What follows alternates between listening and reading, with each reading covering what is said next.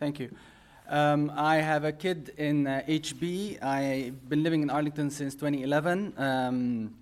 What I wanted to say, I want to thank you for hearing me, and I want to point out that it's refreshing to have a non-all-male panel or committee. What's important is, in fact, impact on the ground. We had an African-American president, and we have serious racial problems in the country. So what challenging racism is about actually having impact and not just window dressing.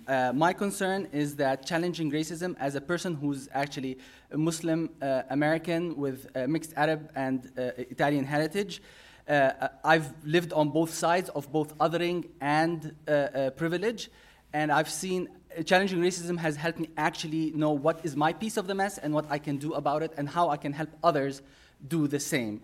When we have neo-Nazis flying the Nazi flag on Dominion Hill, and we have a food mart that closes for high-rise condos, and we have Bolson that was supposed to have 20% affordable housing, now is not even 8%. These things happen because the people who are taking those decisions are not aware of the things that they can do. Challenging racism gives us those tools.